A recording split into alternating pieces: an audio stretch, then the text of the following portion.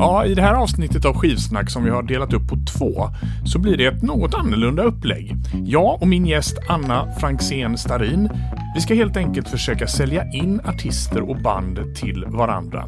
Sånt som den ena av oss dyrkar, men den andra inte upptäckt eller fattat än. Och så får vi se om vi lyckas omvända varandra i att gå igång på de artister och band som vi valt ut. Eller så misslyckas vi. I alla fall, välkommen till Skivsnack. Jag heter Stefan Sundberg. Anna Franzén Starin, välkommen. Tack så jättemycket. Det är så kul att vara här. Ja, vad härligt att höra. Ja. Gäst för dagen. Och lite annorlunda gäst får man väl säga. För att vanligtvis i Skivsnack brukar det vara artister eller folk som på något sätt har någon musikalisk anknytning. Du är ju trendanalytiker, eller hur? Ja. Vad gör man då? Nej, alltså jag är kulturantropolog, så det jag tittar på är mänskliga beteenden, varför vi tycker som vi tycker och tänker och gör det vi gör. Och då har jag pratat så mycket om digitalisering och digital transformation, så att jag har fått det här jättekonstiga smeknamnet som är Robot-Anna. Den du. Visst var du nominerad som årets talare här om året? Ja, det var jag faktiskt, det var jag. Men du är ju som sagt en stor musikfan och musikfantast. Och det är lite roligt att vi sitter hemma hos dig och spelar in. Och på bordet här framför oss har vi fullt av vinylskivor, så vi är inte digitaliserade. Nej, det är rätt i vårt musiklyssnande här idag. Oerhört analogt, ja. Väldigt sånt. Ja, så är det. Och sen är det ju så att vi har ju ett litet annorlunda ämne idag. Vi ska ju sälja in artister och band till varandra som vi inte är så insatta i. Nej, precis. Så jag har valt några av mina absoluta favoriter och ska övertyga dig, Stefan, nu om deras förträfflighet. Precis. Får vi se om vi lyckas. Och jag, detsamma då. Ja. Och vi ska ge oss på de här banden och artisterna om en stund. Men du ska få de obligatoriska 5 frågorna. Oj, vad spännande. Snabbfrågorna. Ja, första skivan för egna pengar. Det var en best of med Beatles. Och då var Help just som var låten som jag framförallt var på jakt efter. Okej. En skiva som var en stor besvikelse när du köpte den. Jag kommer ihåg Slade köpte jag för Run Away. Och jag köpte den för det. Och så var resten av plattan inte alls i samma 80-talsfeeling som den tyckte jag i alla fall var. Det var en stor besvikelse för mig. En skiva du minns från föräldrarnas skivsamling? Nightwalker med Gino Vanelli. Den skiva du har lyssnat allra mest på i ditt liv? Nightwalker med Gino Vanelli. Och den artist eller det band du har köpt flest skivor med? Dave Matthews Band skulle jag tro. Ja, det är nog Dave Matthews Band tror jag är den som jag äger flest plattor med. Som sagt, vi ska sälja in ett antal plattor till, eller sälja in ett antal artister till varandra. Och då har vi gjort så här. Vi har valt en skiva som vi tycker är en bra inkörsport till den här artisten. Vi har en skiva som är en bra fördjupning. Och så har vi en skiva som man absolut ska undvika helst. Ja, superbra. Jag tänker du får börja, Anna. Ja, nu ska vi gå in på musikernas musiker. En satiriker, multikonstnär som gör allt ifrån filmer, målar sina egna skivomslag och en multiinstrumentalist. Och han debuterade 1966 med en platta som heter Freak Out och bandet Mothers of Invention. Vem är det jag pratar om? Frank Zappa. Och det här är ju lite roligt för att jag har nästan bett dig att du lär mig om Zappa, för han är en sån artist som jag har känt till sedan jag började gilla musik, men aldrig har satt mig in i. Nej. Jag ska inte säga aldrig har fattat, för att jag har inte ens prövat. Det är en sån här artist som har sån stor diskografi så att jag vet inte vad jag ska börja, så jag skiter i det. Så att Kör i vind. Ja, precis. Att gå in i Zappa, du kan egentligen börja var du vill någonstans, men det kräver väldigt mycket, tycker jag, av dig som lyssnar ändå, för du ska gå in i Frank Zappas musikuniversum och det är mycket som händer, det är komplicerat, det följer inte nödvändigtvis såna här musikaliska regler och lagar som vi kanske har växt upp med och vant oss vid, för att det är lite mer komplicerat än så.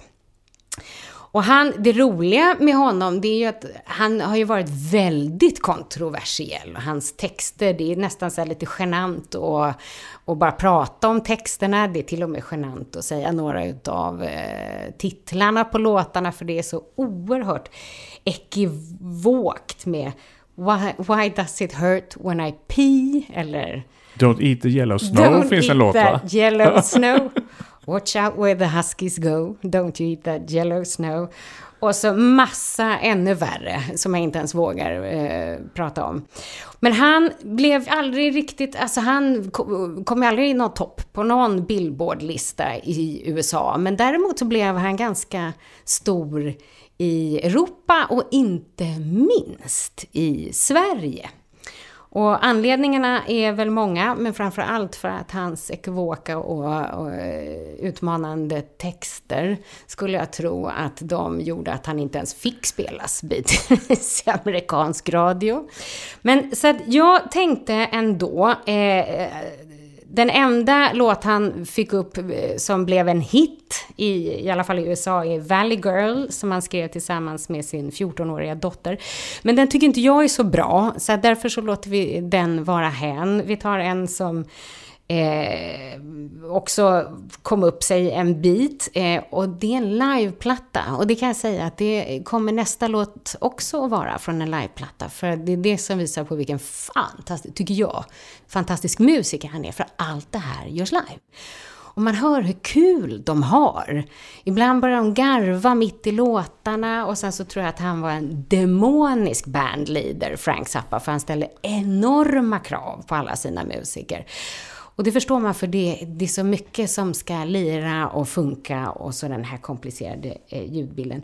Det här är från en liveplatta, Zappa in New York. Det kan du se, här har du den.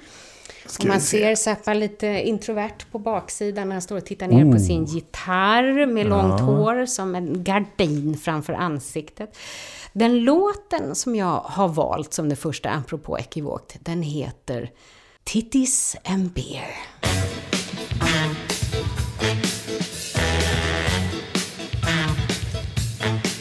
It was the blackest night, there was no moon in sight. You know the stars ain't shining cause the sky's too tight. I heard the scary wind, I seen some ugly trees. There was a werewolf walking along the side of me. I'm reading on bed, you know I ain't no sissy. Got a big titty girlie by the name of Chrissy. Talking about her in my bike in the side up the mountain of the street.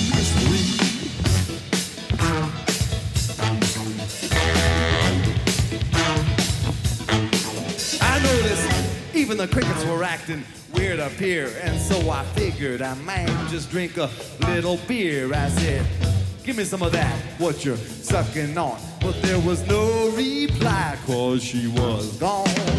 Where's those titties I like so well? And my goddamn beer is what I started to yell. Then I heard this noise like a crunch of twig. Then up jumped the devil, he's about this big. He had a red suit on and a widow's peak, and then a pointed tail and like a sulphur-ring. Yes, it was him, all right. I swear I knowed it was. He had some human flesh underneath his claws. You know, it looked to me like it was titty skin. I said, you son of a bitch, cause I was mad at him. Well, he just got out his floss and started cleaning his fangs. So I shot him with my shooter, said, bang, bang, bang. Titties and Beer, Zappa i New York 1977. Och det här är liksom en bra inkörsport. Ja, jag tänker det trots allt. Jag tänker att det är Frank Zappa som sjunger, tänker jag. Ja, men det svänger framförallt, tycker jag. Och jag tittar på musikerna som spelar, det är ju inte kattskit han har rekryterat direkt liksom. Så att, ja, men det här tycker jag nog om. Ja, så. Ja, du gör det. Med liksom det här nog i. För att jag misstänker, eller jag förstår att Zappa är ju någonting man inte bara lägger på och lyssnar lite casual på. Och det kanske behövs ett gäng genomlyssningar. Men absolut, bra, svängigt. Och blåset är ju fantastiskt, och tycker jag, i just den här går jag väldigt igång på. Sen ska jag ta, det här var min inkörsport som jag ändå tar som en fördjupning, och det är ytterligare en liveplatta. Men som sagt, jag tycker att det är det som är det fina. Jag tycker att det är det fina, och nu får jag säkert alla andra Zappa-fans emot mig, men jag tycker att det är det häftigaste med honom. Okej. En platta som jag fick i julklapp 1991 av min pappa. Hur gammal var du då? Ja, man får inte fråga en dag om det. Jag var nyfödd, förstår du.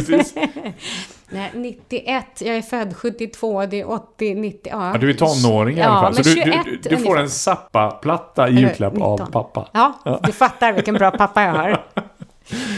Och här har jag den här plattan kan jag säga att jag har fått så mycket skäll av grannar när jag spelat den här, till och med på dagtid. Så inte bara när jag spelat den kvällstid har grannarna kommit och plingat på och bett, sänk!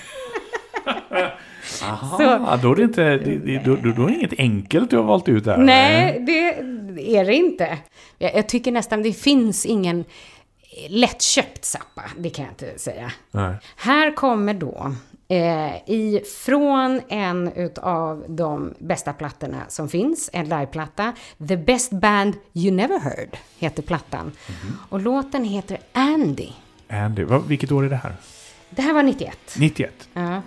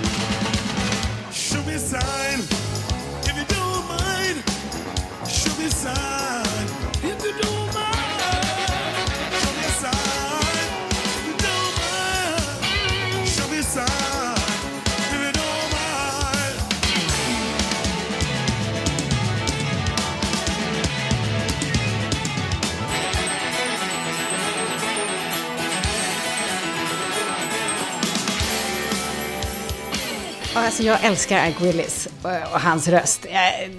Och hur alla bara spelar ihop. Och tänk dig, det från början till slut. Det här är en dubbelplatta. Det är hur många låtar som helst. Det finns ingen början, det finns inget slut. De glider sömlöst ut och in i varandra. Och alla vet precis vad de ska göra. Som ett så här välslipat musikmaskineri. Verkligen. Vad säger du nu då, Stefan? Ja, men alltså jag gillar detta, måste jag säga. Det är ju inte lättuggat överhuvudtaget, men det ska inte allting vara heller. Men jag gillar ju musik. Jag är ju väldigt svag för progressiv rock, den här progrock. Inte nu Samla mammas manna och Hoola Bandoola Band prog, utan den här mer engelska progressiva rocken. Och där är det ju mycket taktbyten, det är mycket så här vrickade arrangemang, det är mycket instrument, ekvilibrism liksom. Och jag är svag för det. Och jag gillar det här. Du kommer och älskar det mer och mer. Ja. Det är bara börja. Och då kan jag säga just den här plattan The Best Band You Never Heard är från början till slut. Låta den bara gå. Tänk på grannarna bara. Precis. Jag kan förstå att de kanske inte är helt nöjda. Men Zappa var ju otroligt kreativ. Det finns ju, vad jag förstått, en oändlig mängd skivor. Så vad ska man undvika? Ja, fruktansvärt svårt att säga vad man ska undvika.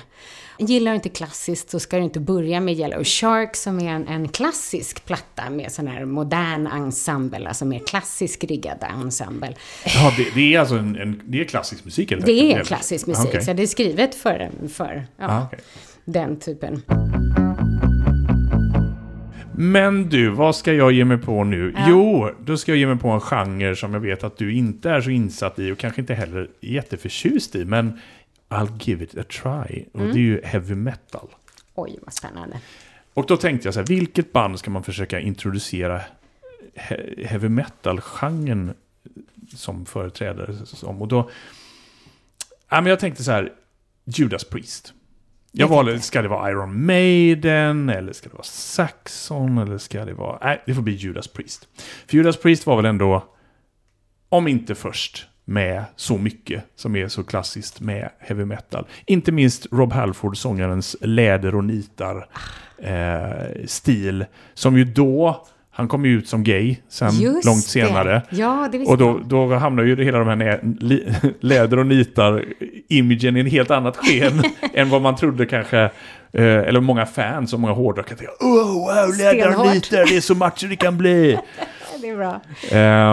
Men Judas Priest bildades ju redan på tidigt 70-tal. Släppte sin debutplatta 74 tror jag det var. Som är väl lite sådär halvbluesig sådär. Sen på andra plattan så då började det här riffandet. Deras 2 gitarrister och KK Downing och Glenn Tipton är ju så här klassiskt dubbelgitarruppställning som kör harmonier och riff i olika stämmor och sen under 70-talet så utvecklades ju de heavy metal-genren med tyngre riff, mycket rök på scen och nitar och läder och blev ju någon slags arketyp för just det som blev heavy metal sen på 80-talet mer utvecklat med de här banden som kom då. Och jag tänker, apropå liveplattor så har jag också tänkt att en bra introduktion till Judas Priest är en liveplatta som heter Unleashed in the East från 79. Och den är ju inte då helt inspelad live. För att som jag förstår så var Rob Halford, hade han influensa under den här turnén. Så att han har lagt på sången efteråt i studio. Det är därför många lite så här ironiskt kallar den Unleashed in the Studio. Det är roligt. Men det där är ju signifikant för många liveplattor. Kanske inte sappas, men att man går och fixar till grejer efteråt i studion och sådär. Men det som jag tycker är bra med den här skivan, det är att den tar, det är liksom lite av en greatest hits-platta. De har tagit alla bra låtarna från sin 70-talsproduktion och beefar upp dem och gör dem ännu bättre. Så vi ska lyssna på något som heter Victim of Changes, tänkte jag här. Vad spännande.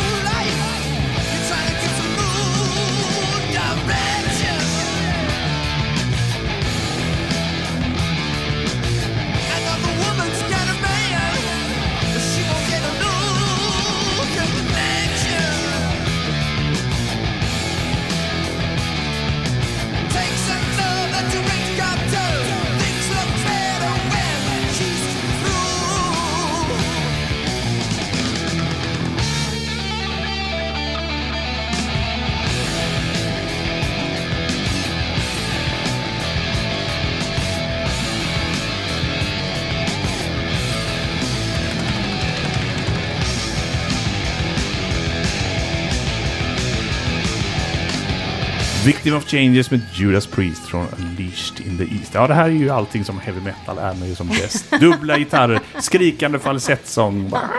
Men det är väldigt klassiskt så som det lät då, den här genren. Men jag går igång på det här, jag måste säga det. Ja, det gör jag faktiskt, förvånansvärt mycket. Men han har ju fantastisk röst. Och sen så när de djupnade lite grann, gitarrerna, jag gillar det.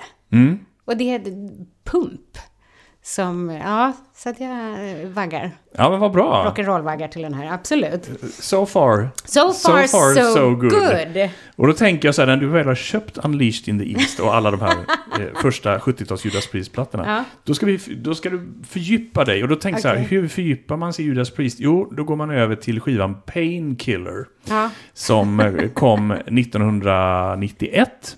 Som var lite av en comeback-skiva får man väl säga, för de hade gjort... Alltså i andra halvan av 80-talet så började de experimentera med syntar och syntgitarrer och blev lite mer poppiga. För att liksom hålla den kommersiella suget uppe. Men så kom 90-talet, pudelrocken dog ut och då fick väl Judas Priest, kom de på andra tankar att så här, vi ska väl göra det vi är bäst på. Stenhård heavy metal. Men de tar det steget ännu längre och blir ännu hårdare och ännu tuffare. Jag kommer ihåg när den här skivan kom, för då hade de släppt 2 skivor innan som var ganska såsiga. Och jag tänkte, men jag ger väl en sista chans. Och vart så här, what the fuck är det här? Alltså det var ju vi ska håret, pudelkrullet bara blåser bakåt. Verkligen. Det var liksom som att bli överkörd med en ångvält liksom. Och då har man ändå lyssnat på, då har de ändå varit liksom hårda innan. Så vi ska lyssna på just låten Painkiller.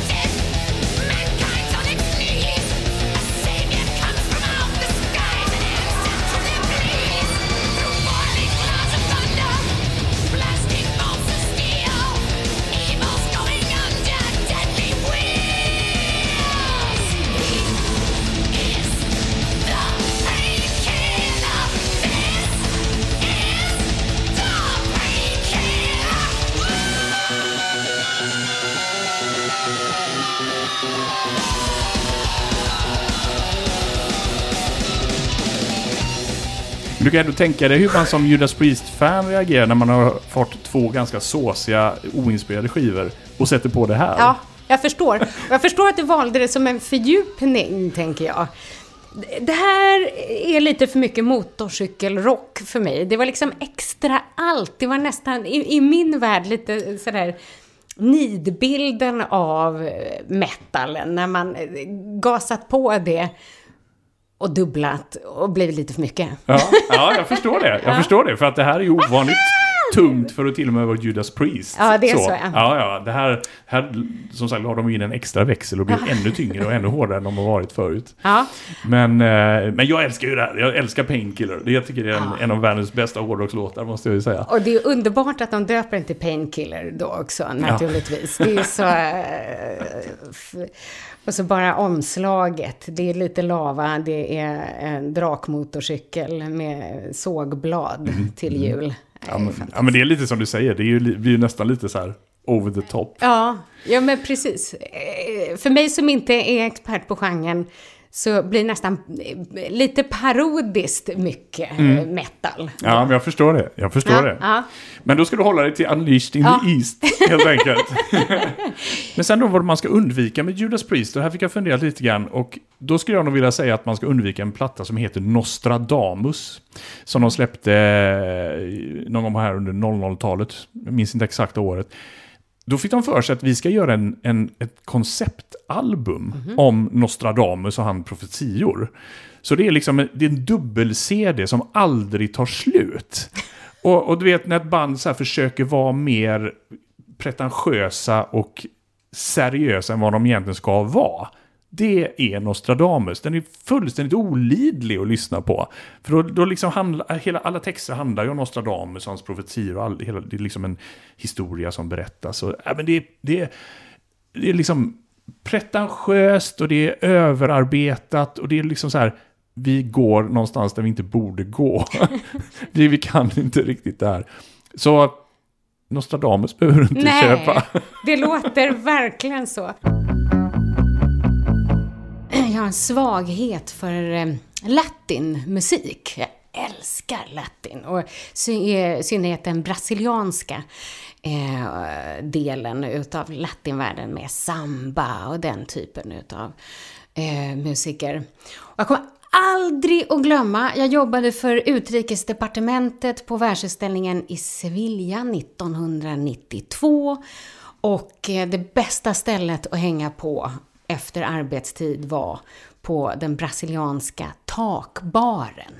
Och där hade de live-framträdande med så här sambaorkestrar och sambadanserskor. Och efter det så var det DJs och så drack man caipirinha till den här musiken. Och då hörde jag Gilberto Gil för första gången. Och det är helt fan. Du vet, de här plattorna som bara är några låtar som bara slår en. Den går rakt in i hjärtat. Och även ut i dansgenerna om man hade haft några. Det har ju inte jag. Men jag vet att jag trots det ibland försöker dansa lite grann till de här. Och då är det Gilberto Gil. Och Gilberto Gil och hela den här samba-latino-genren är ju fullständigt blankt papper för mig. Så det här blir ju väldigt spännande. Jag har carte blanche. Du har carte blanche, definitivt. Definitivt. Ja, vad bra. Alltså för Gilberto Gil har ju hållit på hur länge som helst. Och bara det att jag senast i oktober så kom han till Sverige och hade en konsert. Om man förstår hur gammal Gilberto Gil är när jag berättade att han hade med, i hela orkestern bestod av hans barn, hans barnbarn och på slutet så kom ett barnbarnsbarn upp och dansade på scenen. Alltså, hela konserthuset bara stod och stompade. Men han har ju någon sorts samba-musik med mycket afrikanska rötter, lite reggae och sen så kallade han under en period en genre som han agerade inom för tropicalian som jag tycker är lite fint tillsammans med en annan. Tropikalia. Okej. Men skulle du då säga att för det enda jag vet om Gilberto Gil det är att han visst är han polarpristagare. Ja, han är polarpristagare. Det är allt jag vet. Men är han liksom en representativ artist för den här genren då? Eller? Latin-genren, ja det skulle jag säga. Samba och de här brasilianska, utan tvekan. Ja, men han är ju lite av en nationalklenod, skulle jag säga. Men då antar jag att han har en diger diskografi. En enorm diskografi. Så vad börjar man som rookie då? Ja, alltså jag tänker att jag måste ju, eftersom jag vill sälja det här på dig, Stefan, så tänker jag att jag börjar i en del där jag tycker att det är väldigt dansant. Det är smittande musik. Det är 80-tal faktiskt som vi börjar i. Spännande. Palco ifrån plattan som heter Luar, som betyder månljus, från 1981.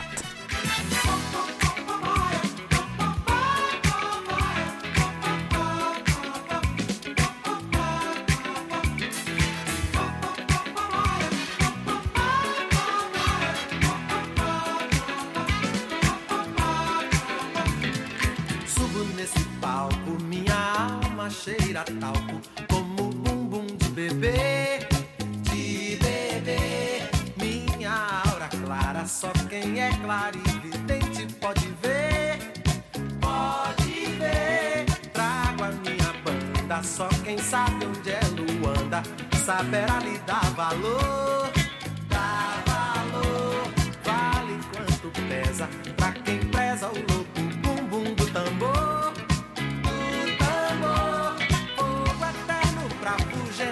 O inferno pra outro lugar, fogo eterno pra consumir o inferno fora daqui. La la la la la la la la la. Fora daqui. La la la la la la la la la. Fora daqui. La la la la la la la la la.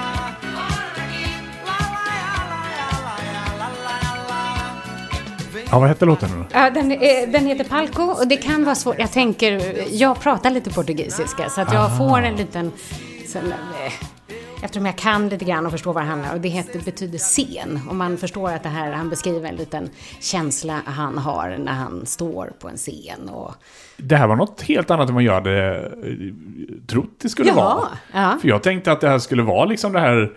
Ja, men du vet det var mer poppigt än jag trodde. Ja. För jag tänkte det skulle vara så här mer renodlat samba, latino. Men det här var ju... Jag gillar det. Ja, jag såg minsann att jag var tvungen att titta under bordet för att se om det stampade i takt. Och det går ju inte, alltså det är så smittande. Jag såg minsann att de här höftrörelserna börjar komma. Det svänger lite grann. Ja, men det svänger. Men det här gillar jag. Ja. För jag kan ju ha lite svårt för just, som jag sa, det här renodlade latino-stuket. Att det blir liksom lite för likformigt och alla låter ungefär likadant. Men här, det är ju en mix helt enkelt av pop och samba och... Ja, absolut. Okej, men då har vi en inkörsport här. Ja. Men om man då vill fördjupa sig i Gilberto Gil, vart går man då? Ja, och då tänkte jag ändå, apropå det som du sa. Så den här gången så tar jag en mer samba-specifik låt. Och den är lite nyare, den är från 97, den här låten. Och den heter Ciencia y Arte och den kommer från plattan Quanta. Okej. Tu és meu Brasil em toda parte, quer na ciência ou na arte, portentoso e altaneiro. Os homens que escreveram tua história conquistaram tuas glórias, epopeias triunfais. Quero neste pobre enredo reviver glorificando os homens teus, levá-los ao panteão dos grandes imortais, pois merecem muito mais, não querendo levá-los ao cume da altura. Cientistas tu tens e tens cultura, e neste rude poema destes pobres vates há sábios como Pedro Américo e César Lattes. Tu és meu Brasil em toda parte, quer na ciência ou na arte, portentoso e altaneiro. Os homens que escreveram tua história conquistaram tuas glórias, epopeias triunfais. Förlåt, det här blir för mycket sällskapsresan för mig alltså. Ja, du vet det här. När jag står där och... Så att, nej men...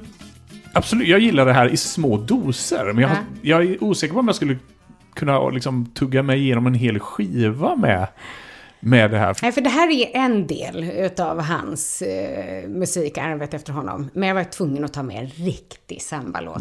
Med de här typiska brasilianska instrumenten. Pandeiro som är en typ utav handtrumma och quiken som man kan höra också här i bakgrunden. Den. Så, en av de konstigare instrumenten.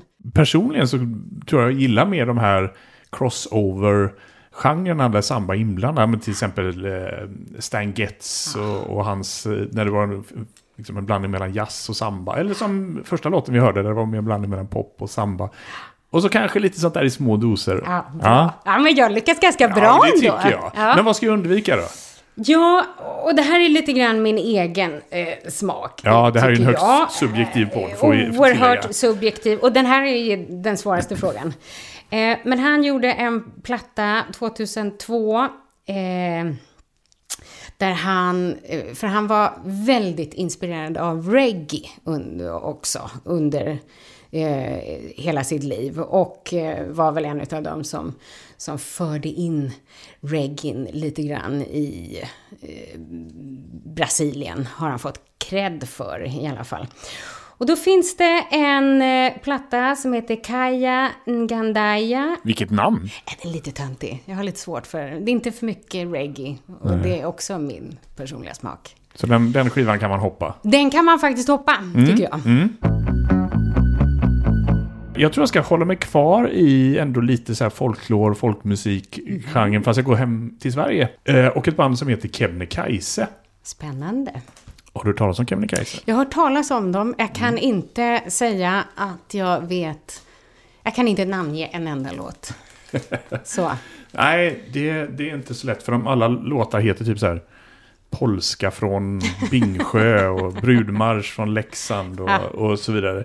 Alltså Kebnekaise var ett band som bildades i början av 70-talet. De släppte en skiva som en kvartett tror jag. Och då var det mycket så här hårdrock eller tyngre rock som var på tapeten då med Led Zeppelin och Cream och allt vad det var.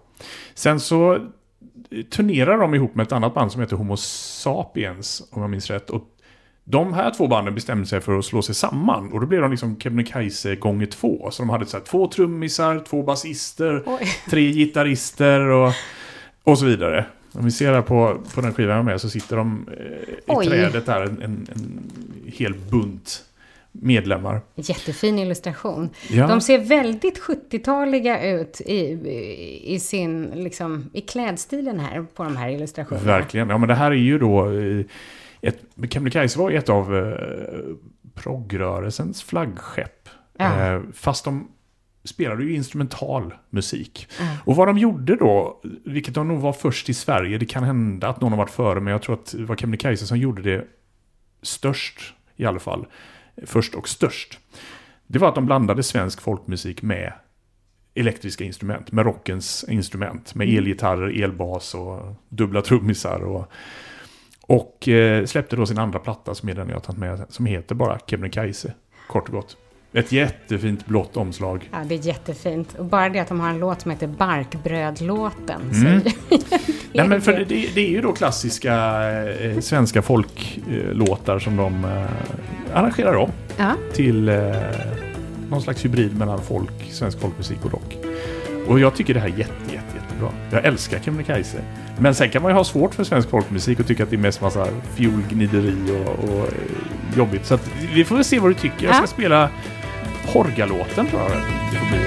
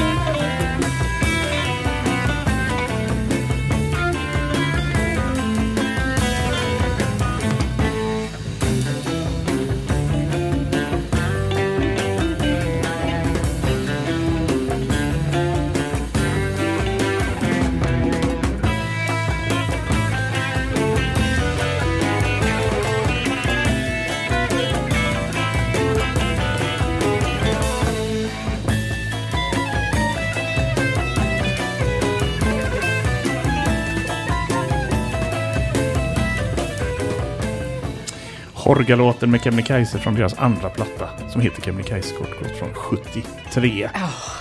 Vad tyckte du om det här? Jag är enormt svag för valstakt av någon anledning som det här var i. Jag tycker det blir så jädrans svängigt i trekant. Tycker jag. Och så får man lite så här Woodstock-feeling när man lyssnar på det. Jag gillar det. Ja. Bra. Ja, för det är ju ganska flummigt det. Det var som sagt det är 5 låtar på den här skivan och alla låtarna ligger väl så här runt mellan 5 och 10 minuter. Så att det är ju liksom, och instrumentalt. Så det är långa passager och det är mycket liksom, man kan nästan se det här i proggeran och de här festivalerna, alla står liksom flummar omkring i publiken. Precis. Så man får ju ha tålamod. Det är ju inte så här 3 minuters vers, refräng, stick, refräng, slut. Det är ju allt precis annat. Tvärtom. Ja, precis. Men det blir nästan så här meditativt och det är väl det också som jag tänker att den blir så där proggigt dansant i det här meditativa, att det matar på. Och man ser de här utsvängda brallorna och tjejer med blommor i håret som dansar lite så här suggestivt. Ja, precis. Men jag gillar det. Och så har de en gitarrist som heter Kenny Håkansson som är en fantastisk gitarrist. Han har en otrolig ton Och en violinist som heter Mats Glenngård, han var inte med just på det här partiet vi hörde, men de två tillsammans gör fantastiska sådana här gitarr-violin-dueller på skivorna, och inte minst live. Det är riktigt bra. Ja, så du får en guldstjärna för den här. Ja, men härligt. Bra, men då ska vi fördjupa oss i Kebnekaise. Ja. För Kebnekaise gjorde då 2 skivor i den här stuket, svensk folkmusik, kombinerat med rock och elektriska instrument. Men sen på deras 4:e platta, de har fortfarande, de finns ju fortfarande och spelar. En slagverkare som heter Hassan Ba, som har afrikanska rötter. Och då vet jag gjorde en intervju med Kenny Håkansson vid ett tillfälle, och han berättade när de var ute på turné. Då satt han oftast i bussen och spelade på alla så här konstiga afrikanska slagverksinstrument som de aldrig hade sett eller hört förut. Så på sin 4:e skiva så bestämmer de sig för att göra en folkmusikskiva fast med afrikanskt rötter i det afrikanska. Och skivan heter Ljus från Afrika. Så då har de liksom tagit det här ytterligare ett steg. Så det blir lite svensk folkmusik, mycket afrikanska toner, och så fortfarande med de här mixen elektriska instrument. Vad spännande.